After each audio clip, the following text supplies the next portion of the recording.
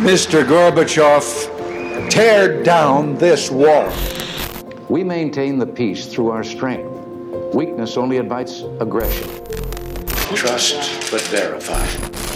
Well, I've said it before, and I'll say it again. America's best days are yet to come. You and I have a rendezvous with destiny.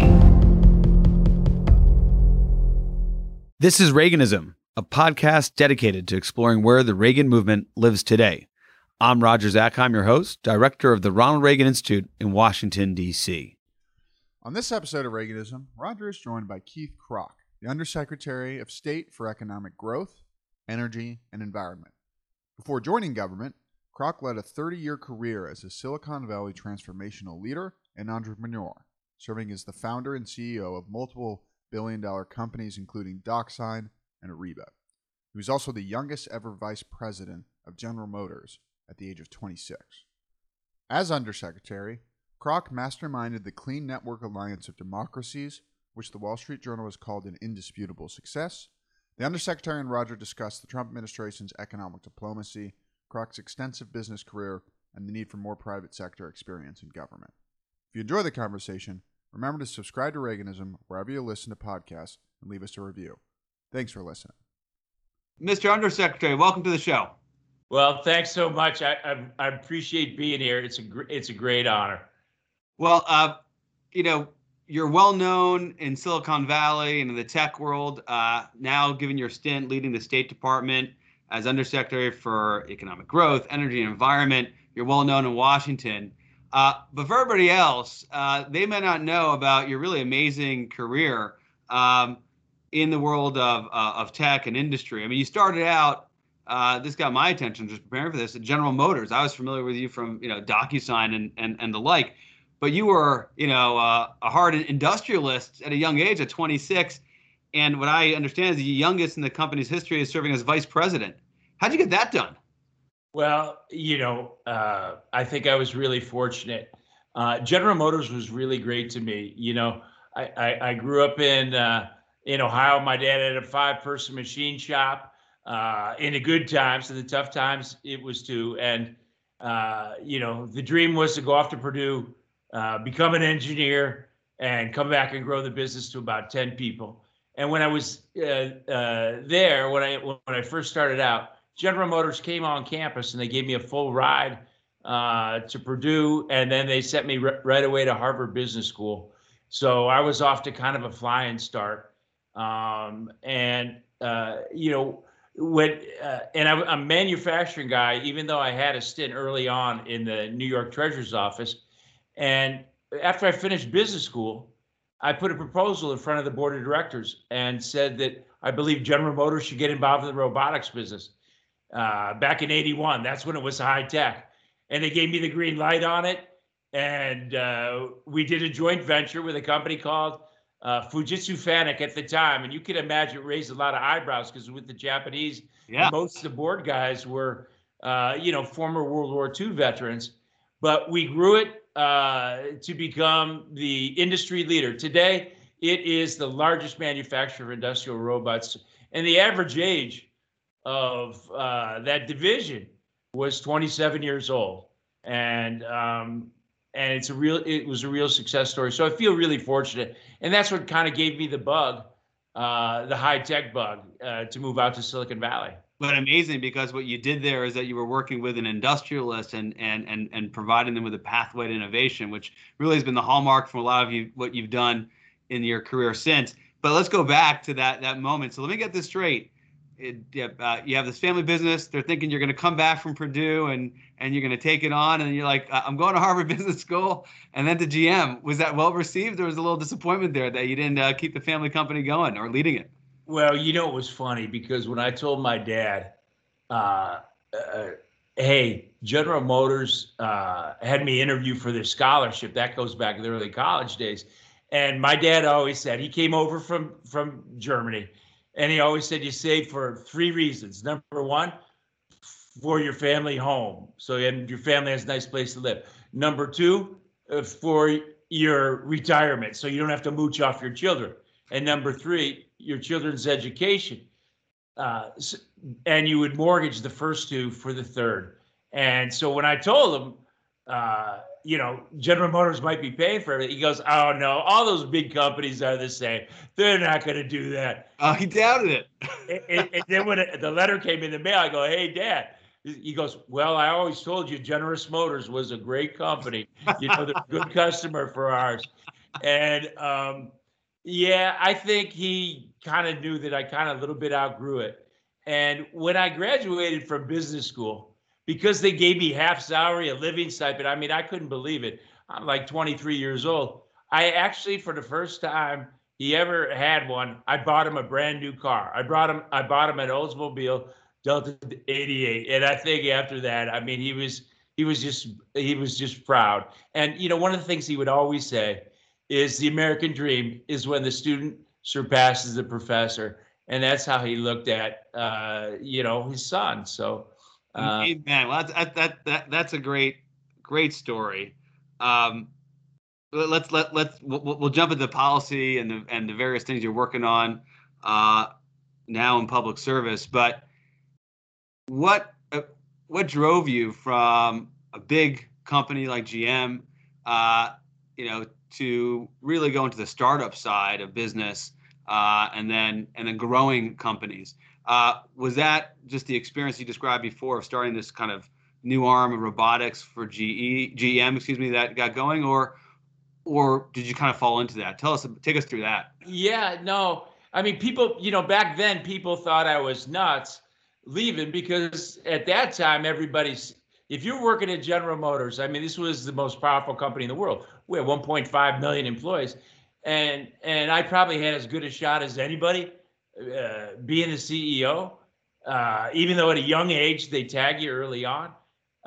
They thought I was nuts, but I got a taste of that high tech, and my dad kind of gave me the little bit of that entrepreneurial bug, and I just decided, you know what, it's either now or never, and I literally risked it all and went out to Silicon Valley. I went out as the number 2 person in the software company. And it was like I was running the 100-yard dash, and I got smacked right in the face with a 2x4. Because the second day I was on the job, I found out the CEO and I didn't share the same values. And she said to me, "Keith, we've got a board meeting coming up. This is what I want you to tell the board." And I said, "Maria, I won't do that. That would be lying." And I got that pit in my stomach and go, I think I just made the biggest mistake of my life. And I thought I could fix it. The culture, I thought I could fix her. And after about 9 months, I'll never forget it, I was in the hospital when my son was being born. And she kept saying, "Hey, you got to come back. You got to come back." And I'm on the phone with Maria. I go, "I'm not going to miss my son being born." So I basically told her to do something that's anatomically impossible to do. And I said I quit. But out of that experience was a great one, because out of that came this great startup company, Mechanical Engineering Rasna, and then Ariba, and then DocuSign. But I learned the most valuable lesson, that the most important thing in terms of building a company is having a strong set of values. And I had that my whole life, and it was right in front of my face. So I just took it for granted, but I never. You saw it at its best at GM, and you saw its worst with what came next, and then the combination, sounds like gave you that pathway to success. A little bit more on your career track, and then we'll jump into some of the policy. I'm told that people who come from the private sector, and in your case, decades-long experience success, and enter government for the first time, are, in some respects, overwhelmed, in some respects, underwhelmed. Overwhelmed by the bureaucracy, underwhelmed in terms of the efficiency and effectiveness. Talk to me about that transition from the private sector into what you encountered when you entered Foggy Bottom. Well, I could tell you this is the most interesting thing I've ever done. It's the greatest privilege I've ever had to give back to this great country that has given so much to my family and me. I mean, I had the good fortune of living the American dream. There's no question that it doesn't run with the efficiency and productivity of the private sector. And, I've always focused in a whole area of productivity on the companies that I've been able to build. But I'll tell you one thing that really impressed me is these great foreign service officers and the civil service.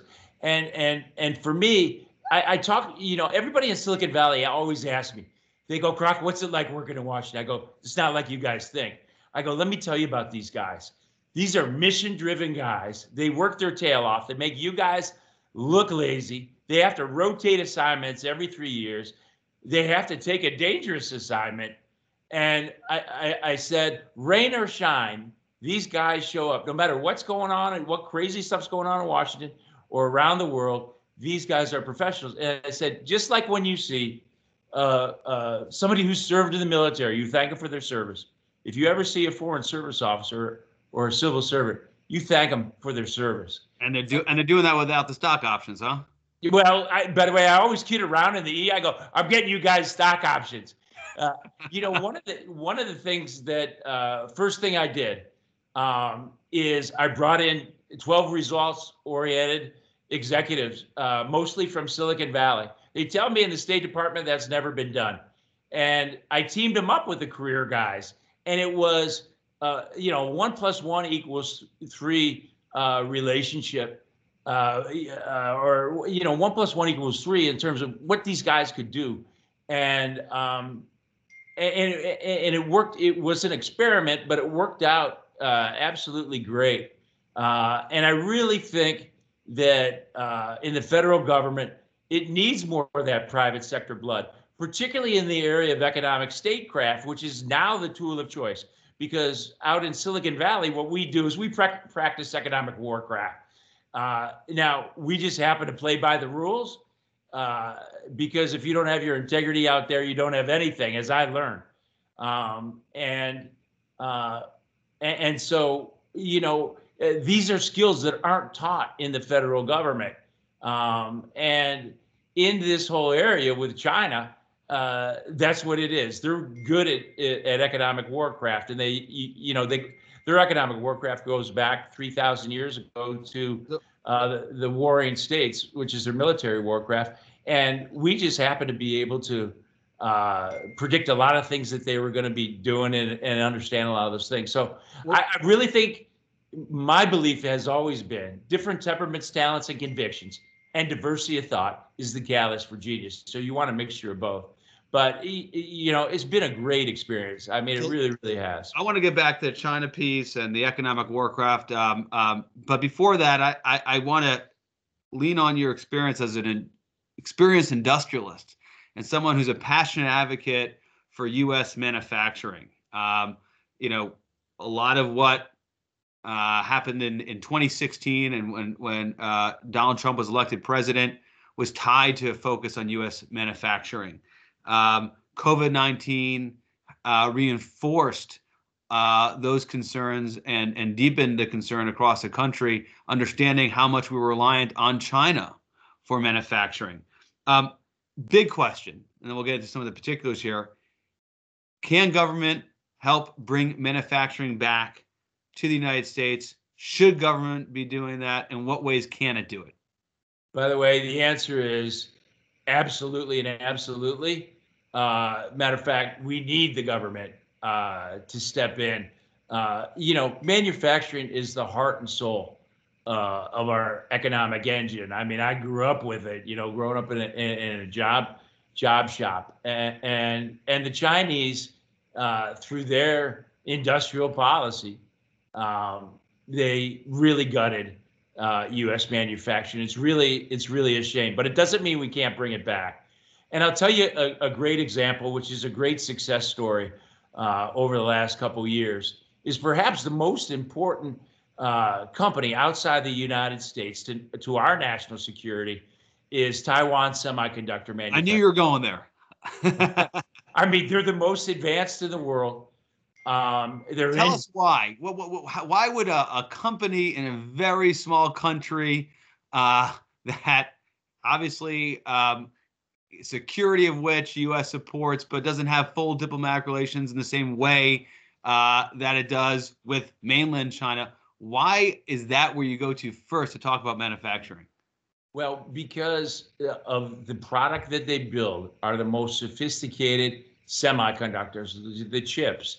And that is in 5G, the most advanced smartphones. It's in the F-15 fighters.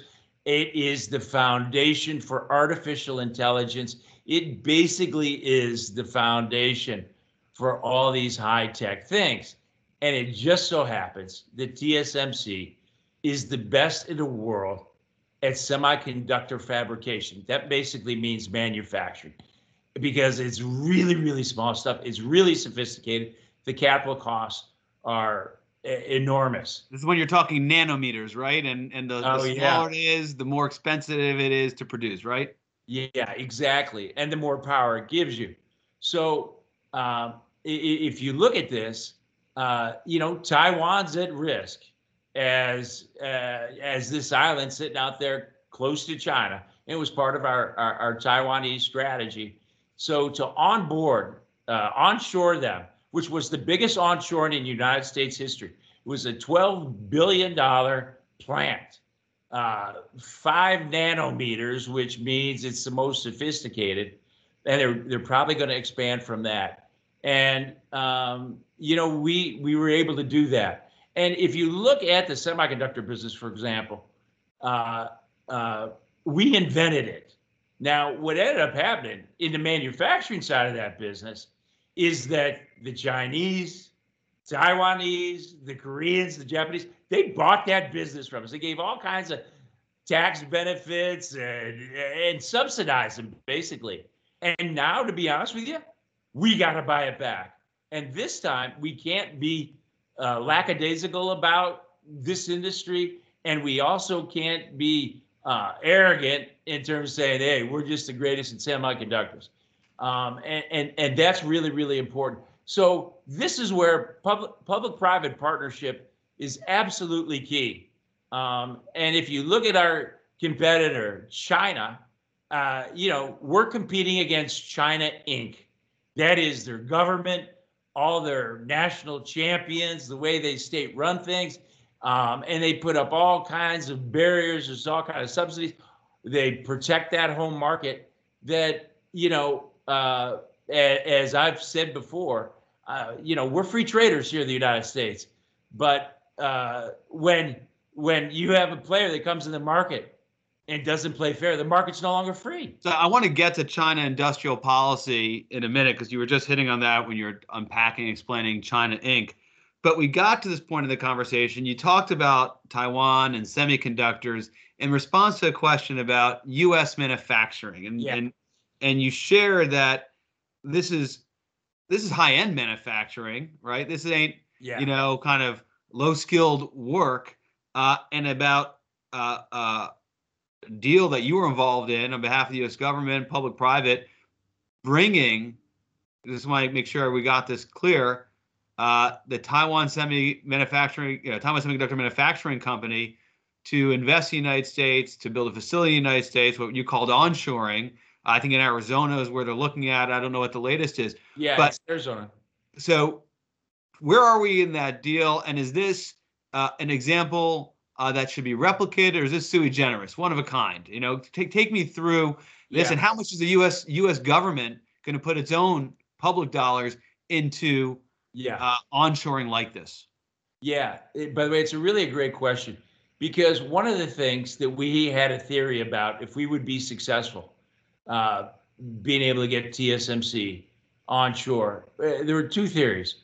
Number one, it would kick off all the other semiconductor manufacturers to come and want to build in the United States, because we're the big customer for these things, and not just foreign companies, but our own U.S. companies, because they build abroad.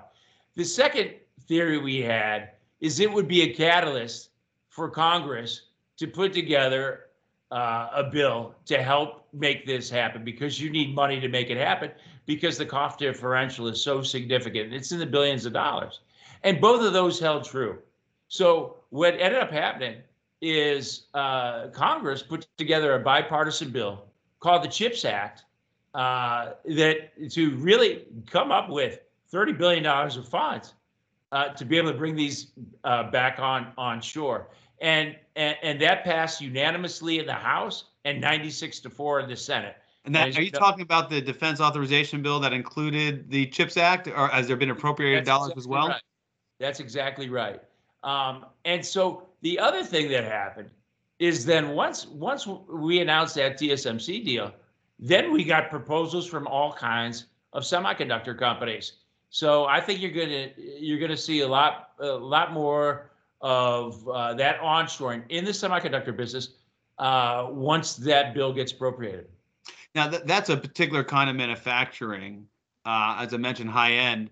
What about other forms of manufacturing and industrial policy? What's your view? We don't want to be reliant on China. The famous one that came out of COVID is how reliant we are in terms of generic drugs that are manufactured in China. What's your outlook with respect to relying on other countries for supply chain? And is it only onshoring in your mind, Keith, or is it also shoring elsewhere with trusted friends and partners? So I would say onshoring and then also nearshoring. That is doing it with our allies. Here's what's happened is that 20 years ago when all this began, the cost of labor was much more significant than it is today. Those robots actually end up to get implemented, and automation's much greater. So the reason to go in a place like China in the first place was because the cost of labor back then. And by the way, their cost of labor has increased. Now the big thing is about automation and also innovation. So that reason to offshore is not as great. The other thing is, and it also creates a higher percentage of importance in terms of logistics. In other words, build near your customers, because there's a lot more customization going on as well. So I think, and then the other big thing that nobody ever factored in or really underplayed it is the political risk. And that's what COVID showed us. Can you really trust the Chinese?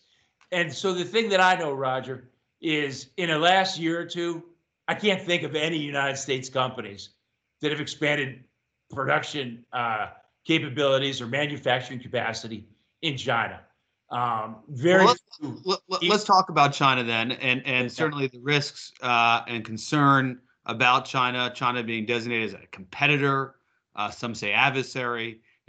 Will be one of the lasting kind of legacy items from the national security strategy of this administration. It is definitely different than previous administrations of outlook towards China. But what about the Chinese market? You used to run DocuSign. DocuSign has, I don't know, close to 500 million people using its product. Could you have gone to your board of directors and say, you know what, we're going to give up on a population with 1 billion people because the government is the Chinese Communist Party, and as in a principal way, we can't sell our products there? Take me through that side of what you're describing here. It's one thing to bring manufacturing to the United States, another thing to tell people in the United States that they shouldn't sell into that market. Yeah. So, by the way, it's a wonderful example, because the reason why I ended up coming to Washington was not for a job, but it was to tell about my last trip over in China, because a couple years ago, at that time, DocuSign had reached the point of having about 500 million users. There's now about 1 billion now. And so I go over and we've entered every major market except for China. And so when we're about ready to go into a major one, I would always go over for about 2 weeks in a listening trip. I see the technology. I talk to potential distributors, partners, customers, the government. And I've been going there since 1981. And but this time it was different. And so what I saw was, this malign regime. And I saw them that they were really stepping up their aggression. It was the first time I heard of the one belt, one way road, or one belt, I call it the one belt, one way toll road to Beijing. That's just That's not what they call it. They call it one belt, one road. But your commentary one comes way through. toll road to Beijing. I got that from a finance minister in Southeast Asia. But and so I saw that, and I saw their technology. I saw their drone swarm technology, and so I go back to Silicon Valley, and I go, I got to go talk to the guys in Washington. And while I was there talking to them, I didn't know anybody. I always ran the companies politically neutral. I'm not a political contributor, and that's when they asked me to serve. But let me tell you what happens over there. So let's say you're a manufacturing company. You go over there. Here, I'll give you a classic scenario. So you go over there and you build a plant, and let's say it's the first of its kind or something like that. All's good. And then what they say is, well, then what will happen? You'll see these other plants like pop up next to you, these other companies, and you'll begin to lose a few people and those kind of things. And you'll see these Chinese companies will be battling it out. And then all of a sudden they'll attack you in your tertiary markets, small markets. And you go, okay, well, that's not that big of a deal. And then they're competing against themselves. Then all of a sudden they pick a national champion. And then all of a sudden they tie up in regulations in your market. By that time, they've stolen your intellectual property. They've stolen your key people. And then they attack you in your home market. And it's played over and over again. And we just keep falling for it. And it's a system that they have. And what they do is they entice you with that ginormous market. Right. And what it is, you're really trading those short-term results for really long-term strategic advantage. So it's really a tightrope that companies have to watch. And I've seen so many, whether they're pharmaceutical companies, they have their intellectual property stolen. I mean, Tesla's there. And by the way, when you put a plant over there, you're not just giving them the intellectual property. What you're giving them is manufacturing processes. You're training their people. Sure. That's what Apple did. I mean, they trained their people. They gave them the processes, and it's come back to bite us. So now you've really described China Inc. and the risks associated with it, and you may have been involved with the latest effort to say and to advance policy where the U.S. would not allow its citizens to invest in terms of the equity markets in a Chinese company. So which further advances this notion of separation. Take me through the rationale for that approach. But by the way, it's not every Chinese company, but it's the Chinese companies that are military companies or military civil fusion, where it's a combination of both. Companies that enable their surveillance state and enable human rights abuses. And so if you think about it, these list of companies who we put export controls on and sometimes sanction, we're financing these companies. And understand that China's really, their soft underbelly is they need currency. They don't have convertible, so they need that money. And so we're just financing these guys. It's China, and as you were saying earlier, it's very hard to separate a private entity from a public entity, and even if it's a private entity, by law, aren't they bound to provide whatever the government asks them for, irrespective of what they ask? Yeah, but it's really not that hard in terms of military civil fusion companies. For example, Alibaba, Tencent, and Baidu, that's military fusion. I mean, these are some of the most strategic companies to China for artificial intelligence, for their military purposes, and clearly for their surveillance state, and clearly for like the human rights abuses. So take us through that. So Alibaba is this huge company. Yeah. Obviously, they have a vast amount of data, and you're using this term of civ-mil fusion, right? This idea that there's that an entity now that is a civilian front actually is being leveraged for military purposes, as I understand it, right? So in terms of what happens here, where the government comes knocking and Alibaba is obliged to provide this data, which obviously puts national security at risk. Yeah, it definitely does. And so if you think about it, so here's the thing that happened. Back in 1999, in the National Defense Authorization Act, which is the bill that passes, every year that funds the military, it was required that the DoD list these military companies. Now, for whatever reason, it didn't happen. But this year it did for the first time. And so now with the executive order that American citizens can invest in these companies, what has been going on for the last time, China's been waiting for this time period for 20 years. Here's what they've done. First of all, they've taken these companies, they broke them up into an unnatural amount of subsidiaries and affiliates and offshore. I mean, like hundreds of them. And the purpose of that is to confuse, to conceal, and to deceive. Then the second thing that's happened with these subs and these parent companies is, and by the way, you just follow the money. It's been put in these index funds, like the MSCI, FTSE index funds were a little bit spread everywhere.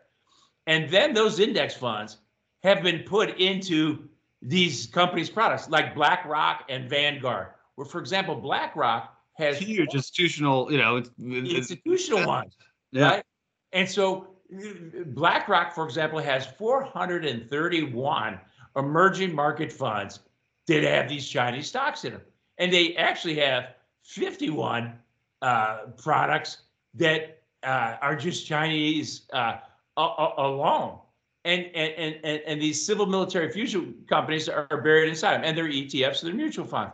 And then the $1 trillion worth of U.S. pension funds, and then also throw on top of that university endowments, throw on top of that foundations, throw on top of that insurance companies, then they have like these products in them or these indexes in them. And so the average American investor, the average pensioner or a guy who has a pension plan is funding the next. It reminds me, I know when Churchill wrote his memoir of World War II, the first volume is The Gathering Storm, I believe, and he writes when he was warning of the threat of Nazi Germany, he writes how the British government was selling Rolls-Royce engines, thinking it was for civilian purposes, and he said, no, this was dual use, and it was the British actually providing the engines that ultimately led to the Blitz of London. It was one of the more striking elements, and this is the analogy here in terms of it's investing in entities that could prove quite a threat to the U.S. It's even one more level, because we've cut off selling them those engines. We've cut off selling the key technology, but we're financing them. Well, but we're not the financing, and also the 21st century, and we'll talk about 5G now for a couple of minutes, and security. As much as it will be governed by who has the most effective and the most numerous fighter jets, it's also going to be about who has the best technology, who's controlling artificial intelligence. One of the areas that you focus on that's in this same bucket of key areas of competition, you talk about semiconductors, you talk about artificial intelligence, it's all related, 5G, and you've particularly been working hard with allies on this. Talk about that. Yeah. And particularly the Clean Network Initiative. Yeah. 5G is that next generation of advanced telecommunications. And, as you just pointed out, and the reason why I went to Washington is, hey, the guys with the best technology win the war. And it's a combination of technology and also building up the military industrial complex. That's why manufacturing is so critical too. And so this whole area of 5G, it's more than just smartphones. This has to do with manufacturing processes, oil and gas platforms, utility grids, power generation systems, sanitation systems. This will autonomous vehicles. This will affect everything because the speeds are so fast. It's a gigantic paradigm shift. It hasn't hit yet, but it's coming. And so what ended up happening is the two Chinese companies, Huawei and ZTE, end up becoming the leader and selling everywhere. And I'll be honest with you, it's the first technology paradigm that Silicon Valley has missed, and it's a shame. I won't go into all the reasons, but the point was this: is that about a year ago, Huawei announced they had 91 5G contracts all around the world, and 47 of them in Europe. So it looked like that they were just going to clean the table over there in Europe, and understand, the guys with this technology can listen in on anything. And plus the fact there's a National Intelligence Act in China that requires any Chinese company, state-owned or otherwise, to turn over any information, proprietary technology, intellectual property, or data upon request to the Chinese Communist Party or to the People's Liberation Army, which is their elite army, or suffer the consequence. So all of a sudden it looked like, and that's when everybody was in the first couple of years of the administration going over and pounding on the table and saying, don't buy Huawei. So where are we now, though, with respect to 5G and this Clean Network Initiative? I mean, yes. As you look to the end of your service here, what will the Biden administration inherit? Yeah. So what we did is we created the Clean Network, which is basically a comprehensive approach to addressing the long-term threat to data privacy, security, human rights, trusted collaboration, as posed by the Chinese Communist Party. The key is that it's built on a coalition, on an alliance of democracies and companies, so that you've got strength in numbers. So we took those 91 deals that they had, it's down to less than probably a dozen outside of China. And now on the Clean Network, there's 55 countries representing 2/3 of the world's global GDP and 180 telcos who have signed up to the Clean Network. And that means they will only go with trusted vendors for 5G. So in other words, they won't go with the Chinese vendors. And the Wall Street Journal calls it, an undisputed reviews success. There. Probably the most enduring foreign policy advancement, of the last 4 years. So everybody, it looked like they were unstoppable. It looked like it was hopeless, but it was good old-fashioned diplomacy, and it was utilizing, the alliance of democracies. You leverage democracy, and also you also figure out a technology alternative. I mean, the rap is that if you weren't going to use the Chinese solution, Huawei or otherwise, it was going to be cost prohibitive. And we don't have to get into those details, but I think part of the business acumen you brought to the job is that not only did you give a good national security solution, you created a business solution, so there was a real alternative. And I guess that's going to be the continuing challenge, but the path forward we'll have to pursue. There has to be a compelling business case to not go with the Chinese option. Yeah, and it's what was interesting, and this is where, like, from private sector to public sector, is that in the first few years they're pounding the desk, and I said, guys, why don't we treat other countries like a customer? And the customer's always right. And how about a value proposition? So we developed that value proposition.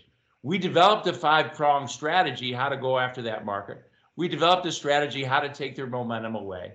We created a rolling thunder of wins because everybody wants to go with the leader. And in a rapidly changing market, leadership is not defined by size. It's defined by momentum. Plus the fact that Chinese weren't used to operating in a reactive mode. We were the guys reacting in this area. Right.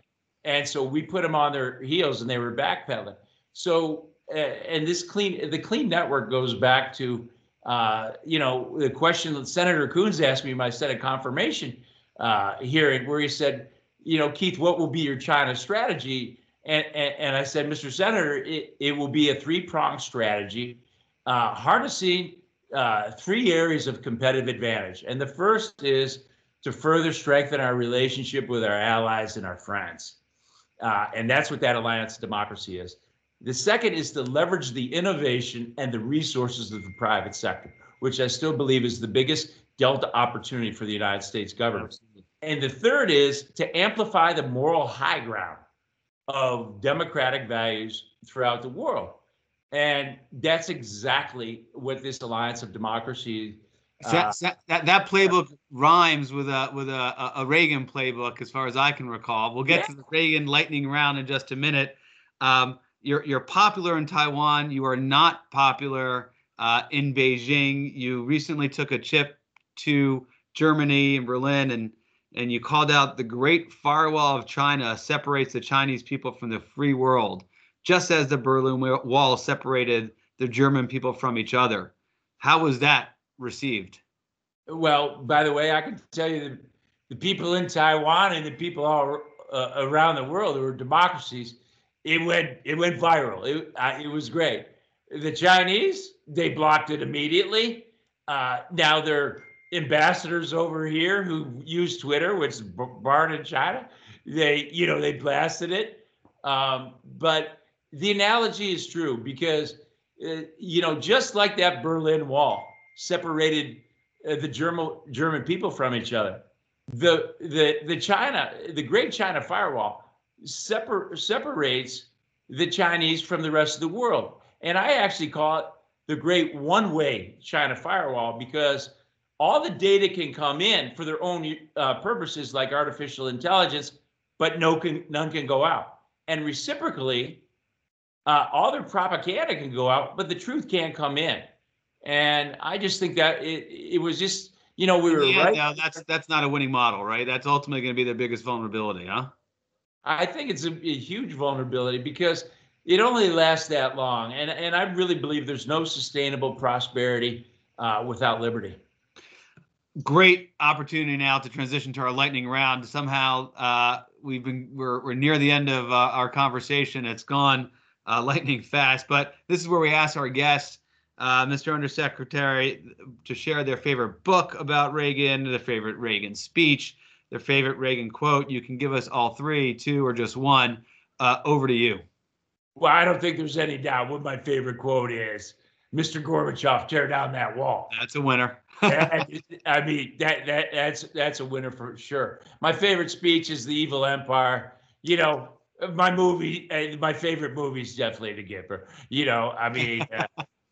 Who can deny that? And I think as far as the book goes, I think it's The Crusader, Ronald Reagan, and the Fall of Communism. And there's a lot of parallels with what's going on in China, but there's a lot of differences too.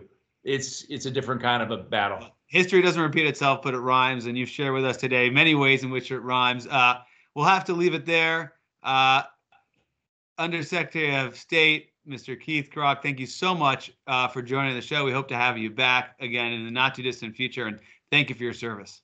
By the way, thank you, and it's been a great honor. Thanks so much. God bless you.